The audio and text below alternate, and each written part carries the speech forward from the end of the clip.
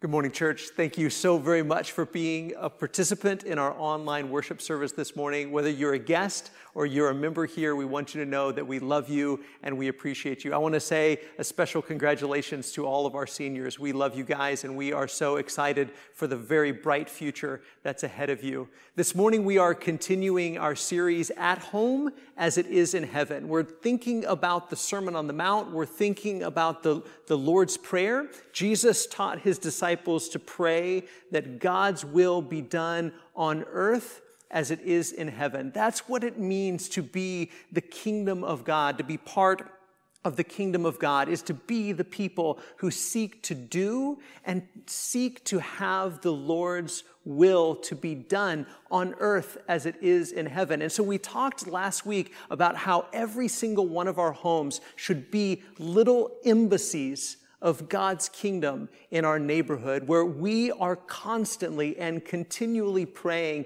may your will be done in my home as it is in heaven. I want to start this morning with something just a little bit different. I want to talk about mission statements. I'm going to share some mission statements from different companies. I promise I'm not endorsing these companies in any way, but I want you to think about these mission statements. Amazon.com, their mission statement is this: to be Earth's most customer-centric company, where customers can find and discover anything they might want to buy online, and endeavors to offer its customers the lowest possible prices. Facebook has as its mission statement to give people the power to share and make the world more open and connected. Uber has as its mission statement is evolving the way the world moves. By seamlessly connecting riders to drivers through our apps, we make cities more accessible, opening up more possibilities for riders and more business for drivers. Kickstarter has this as their mission statement: to help bring creative projects to life. Google has the mission statement to organize the world's information and make it universally accessible and useful. Intuit, I really like their mission statement. It says to improve its customers' financial lives so profoundly they couldn't imagine going back to the old way. What I want us to see is that every single organization needs to know why it exists. Every organization needs to know and embrace its mission. And your family is an organization. My family is an organization. Every family is an organization. And every organization should know and embrace its mission. Isn't that true? Every organization, whether it's a company, whether it's a church family, whether it's a family, every organization, and whether your family is 1 or 2 or 15 or 25, it doesn't matter how big or small your family is, it's an organization of people. And every organization should know and embrace its mission. Every organization should know why it exists, what it exists to do. And your family should know and embrace your mission. So there's the question that we're asking this morning is, do you know your mission? What is your mission? Does your family know your mission? Do you as a family know why you exist, what it is that you exist to do and to accomplish? All of these companies laid out their mission statements to say, this is why we exist. This is what we want to accomplish. This is why we're here. So what about you? What about your family? What does your family exist to do? What's your goal? What is it that you want to accomplish? I think it would be a fun exercise. Again, whether there's one other person in your household or whether there's a whole bunch of people in your household, or even if this is just an exercise that you do by yourself, to just sit down and say, what's our mission? Why do we exist? What does success look like? What are we trying to accomplish here? What are our goals? Who are we as a family? It would be interesting, too, as you ask multiple members of your family, if you all agree on what your mission is. Are you all on the same page about why you exist as a family, what you're trying to accomplish as a family, what your goals are as a family? So, what is your mission? And what I want us to do is to consider what Jesus would have our mission to be. What would Jesus, if Jesus could look at your family and say, your household, this should be your mission statement. This is why you exist. This is what you need to be striving for every day to accomplish. Here's your mission statement. Well, I think it would sound a whole lot like what he says in Matthew chapter 5, starting in verse 13. Jesus says this, "You are the salt of the earth, but if salt has lost its taste, how shall its saltiness be restored? It's no longer good for anything except to be thrown out and trampled under people's feet." A couple things I want us to notice. First of all, he says, you are the salt of the earth. Now, we all probably know this, that salt is a blessing, right? And the people from ancient times until today have recognized that salt is a good thing. It preserves and it flavors. And one of the things that is just true is that salt blesses simply by its very nature.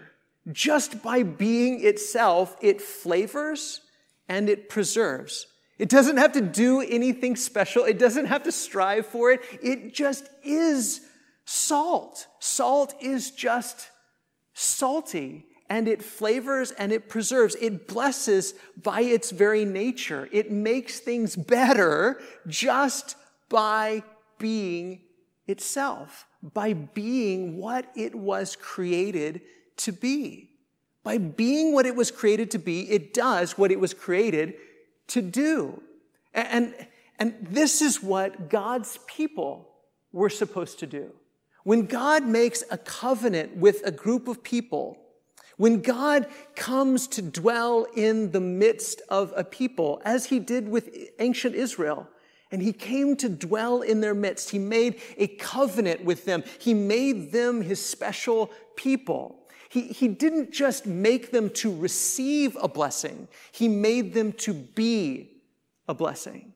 See, because when God makes a covenant with someone, he does so not just so that that people receives a blessing, but so that that group of people become a blessing to everyone around them. That's what Israel was designed to be the salt of the earth, to preserve and to bless, to flavor, to make the world a better place. Israel was designed to be that by just being who they were created to be. Just by being who they were called to be, they could be a blessing. But Jesus says, if the salt changes its nature, if it becomes something other than what it was created to be and designed to be, if it's no longer has taste, if it's no longer salty, if it doesn't do what it was designed to do, then it is what? Worthless. It has no value, only to be thrown out and to be trampled under people's feet. When God calls a people to himself and he says, be this kind of people, then that kind of people becomes a blessing to everyone around them. And so Jesus doesn't speak these words to everybody in Israel because everybody in Israel was not being the salt of the earth. He says these words specifically to his disciples, to his followers, to the remnant of Israel. To the faithful remnant of Israel, he says, you are the salt of the earth. You who are meek, you who are pure in heart, you who are peacemakers, all the things he covered in the Beatitudes, you are the salt of the earth. And then think about us. As those who have become followers of Jesus, we have become part of the remnant of Israel. And so Jesus says to us as well, you are the salt of the earth. Just by being who you're called to be, just by being God's covenant people, you make the world a better place. You bless your neighborhood. Your home is the salt of your neighborhood. Your family is the salt of your neighborhood. Your family is the salt of your community. You make the neighborhood a better place simply by being the people that God created you to be, simply by accepting the invitation that God has given you. Now look at Ephesians chapter 2, because this reminds me of what Jesus says in the Sermon on the Mount. Paul wrote, "For by grace you have been saved through faith, and this not of your own doing, for it is the gift of God, not a result of works, so that no one may boast. For we are his workmanship, created in Christ Jesus for good works, which God prepared beforehand that we should walk in them." When God makes a covenant with a group of people, he recreates them. When God makes a covenant with a group of people, he recreates them. When God took Israel out of Egyptian bondage and slavery and made a covenant with them and made them his people, he recreated them. And if they had only been who they were called to be, if they had only, as Paul says, walked in the good works which God prepared beforehand for them to do, they would have been the salt of the earth. But so many of them had lost their saltiness. Their nature wasn't that of salt. They didn't bless. They didn't flavor. They didn't preserve. But Jesus says to the remnant, those who are faithful to the covenant, those who are being recreated by him, by this new covenant that he's making with them, by being his disciples, they are the salt of the earth. Jesus is saying to us that he's remaking us. He's making us his workmanship, and that there are good works for us to do, that we should walk in them. Not that by doing these good works we can save ourselves. Paul says, you don't save yourself by doing these good works. You do these good works because you're saved. Because by grace, through faith, you've been saved. And you've become salt. And this is just what salt does. It makes the world a better place. It does good. It preserves and it flavors and it blesses. And you are created to do that. Your family is recreated in Christ Jesus to be the salt of your neighborhood, to be the salt of this community. Every single one of our families, every single one of our households has been recreated by Jesus to be the salt of Collin County, to be the salt of Texas, to be the salt of the United States, to be the salt of the earth. We were created to make the world a better place, simply by doing the good works that God prepared beforehand that we should walk in them, and just living out the good news, living out the gospel, being who we are created to be. We make the world a better place. But remember Jesus' warning. If the salt loses its taste, if it's no longer distinctive, if by its very nature it doesn't make things better, if by its very nature it doesn't preserve and it doesn't bless and it doesn't flavor, then what good is it? If the mission of your family is not to be the salt of your neighborhood, to be the salt of this community, if we're not embracing our nature as followers of Jesus, if we're not blessing and not doing the good works that God prepared for us to do, if our home is no different than other homes, if our family is no different than other families, then what good is it? Then what good is it? What are we doing for our communities? What are we doing for the world? Look back at the Sermon on the Mount, Matthew chapter 5. Verse 14. You are the light of the world.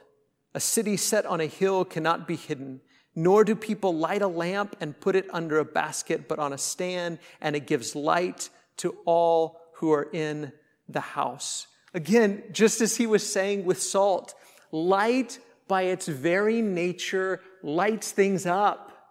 It can't be hidden. A city set on a hill can't be hidden.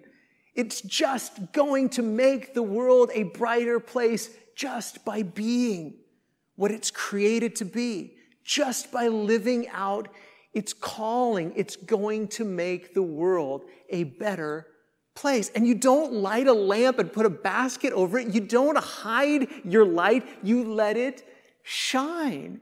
Jesus says, you are the light of the world. Not every Israelite, not every Jew, not every descendant of Abraham, but the remnant of people who decided to follow Jesus, to be his disciples. And that's you too, Jew and Gentile.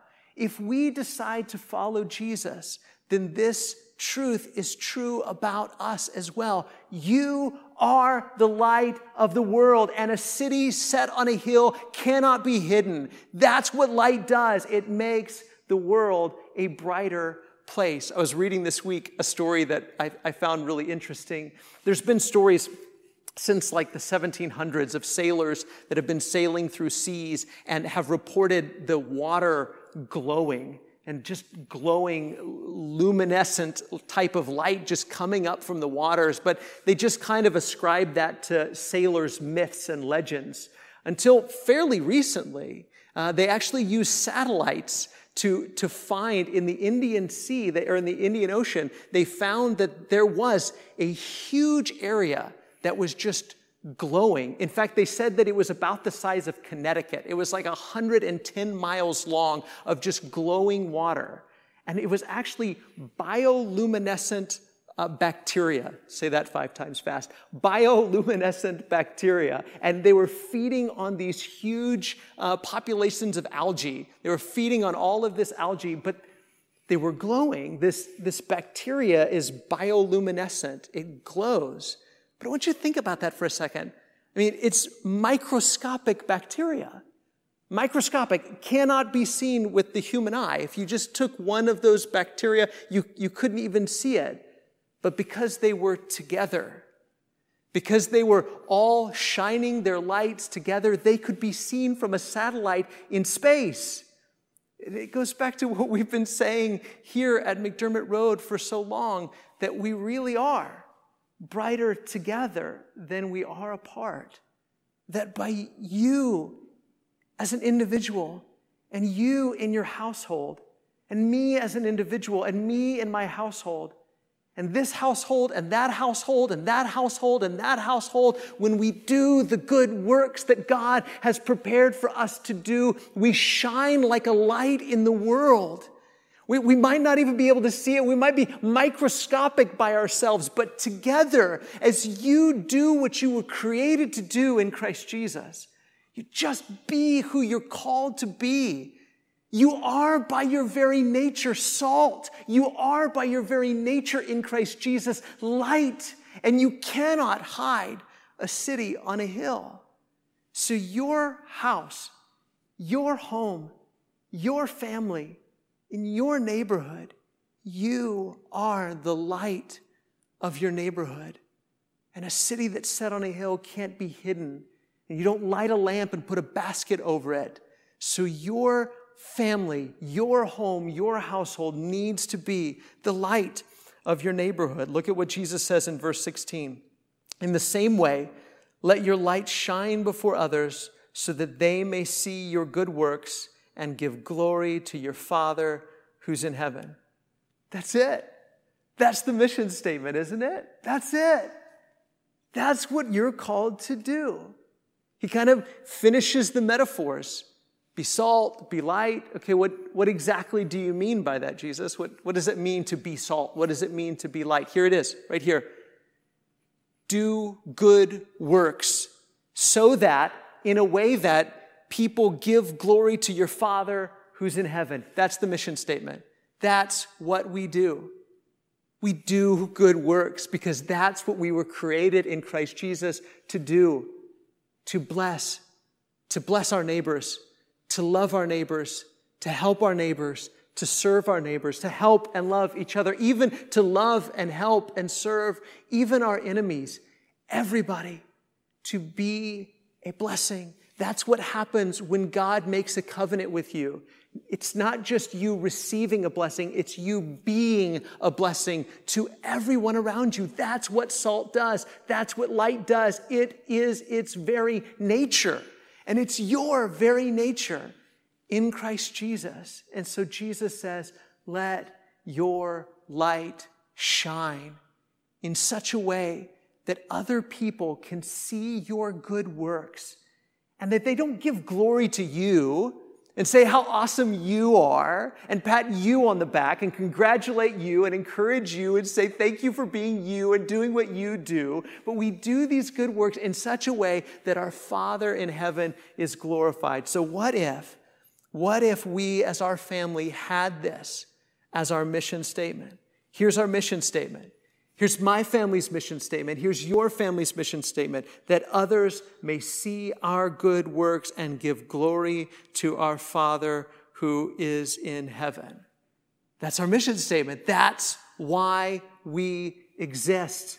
That's why your family exists. Not just to have fun, not to have a big house, not to have a nice car. Your family doesn't exist so that everybody is well-educated and comfortable and happy. Your family exists and has been recreated in Christ Jesus to be a blessing, to do good works so that others may see your good works and give glory to our Father who's in heaven.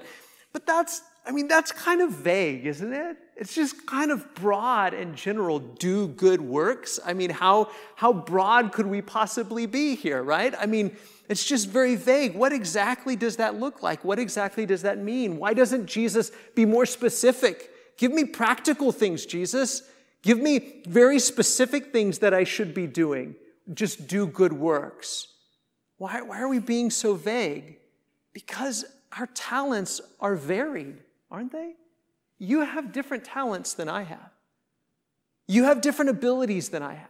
You could do things that I can't imagine being able to do. I wish I could do what you can do. You can do amazing things. So the good works that God has prepared for you to do might be different than the good works God has prepared for me to do. The good works that you have to do and that you're equipped to do might be different than the good works your spouse is equipped to do. Might be different than your children are equipped to do. Might be different than your nieces or nephews or grandchildren are equipped to do. But all of us have been made salt and light. By our very nature, we make the world a better place if we walk in the good works that God has prepared for us to do. So here's our mission statement, that others see our good works and give glory to our Father who's in heaven. So look around. Use your imagination. Take stock of your talents and your abilities and your skills and your resources and do good works so that other people see them and give glory to your Father who's in heaven. You know, the church has always shined the brightest in the midst of the darkest times. The church has always shined the brightest in the midst of the darkest times. I was reading this week about the plague in the 3rd century. And one bishop wrote about what it was like during that plague. He wrote this in 260 AD. He said, most of our brother Christians showed unbounded love and loyalty, never sparing themselves and thinking only of one another. Heedless of danger, they took charge of the sick, attending to their every need and ministering to them in Christ. They were living through a plague that was horrible, by the way. 5,000 people a day were dying in Rome at that time. 5,000 people were dying a day just in Rome alone. And the unbelievers, especially the wealthy unbelievers, were getting out of town, and they didn't want to be anywhere near the sick. They didn't want to be anywhere near the suffering. They wanted to get themselves and their families as far away as possible. But here's what Dionysius said. Here's what Christians did. Taking no thought to themselves, they took care of the sick. They took care of those in need. They did good works. And you know, the church grew by leaps and bounds in the 3rd century. Why? Because the world, the unbelieving world, saw these Christians and say, why do you live like that? Why are you willing to do these things? Why sacrifice your own life to take care of the sick and the hurting, those that are infected with this plague? Why would you do this? Because that's our very nature. That's what God in Christ has created us to do. But I also think about some of the things that are going on now. I heard this week about something that took place not too long ago. This group, I think it was called Tech Faith, and they hosted a COVID-19 hackathon where they took some of the problems that exist right now because of our current plague, if you will. And they invited people that had skills in computers and programming and technical skills to try to solve these problems. And people put their minds together and they combined their faith and their ability to use technology, and they created solutions to these problems that COVID-19 has brought our way. That's what people of faith do. That's what followers of Jesus do. We do the good works that God has prepared beforehand for us to do. We're living through sort of a dark moment in our history, and the church has always shined the brightest in the midst of the darkest times. God has good works prepared for you to do. Your family, in your neighborhood, I don't know what that might be. It might be taking food to your neighbor. It might be taking supplies to your neighbor. It might be encouraging your neighbor. It might be just finding ways to help your neighbor have a better, brighter day. But do good works. Use whatever God has given you, your talents, your skills, your resources, your opportunities. Use your imagination and simply make this our mission statement, that others may see our good works and give glory to our Father who's in heaven. That's why we exist as a church family. That's why your family exists, to do good works, that others may see those good works and give glory to your Father who's in heaven. It is our very nature in Christ Jesus. You're salt, you're light. Now go. Do what salt and light do in the world. Make the world a better place. Church, we love you and we appreciate you. As always, if there's anything with which we can help you, if you're ready to become a follower of Jesus by being baptized into Christ, if you need prayers, encouragement, supplies, food, if there's anything with which we can help you, please reach out to us and let us know. We're going to sing one more song, and then our brother Steve Strother, one of our shepherds here, will have an update and some announcements for us. He and Matt Mead will update us on some things going on with the church, and then Brother Steve will lead us in a prayer. Thank you for being here this morning.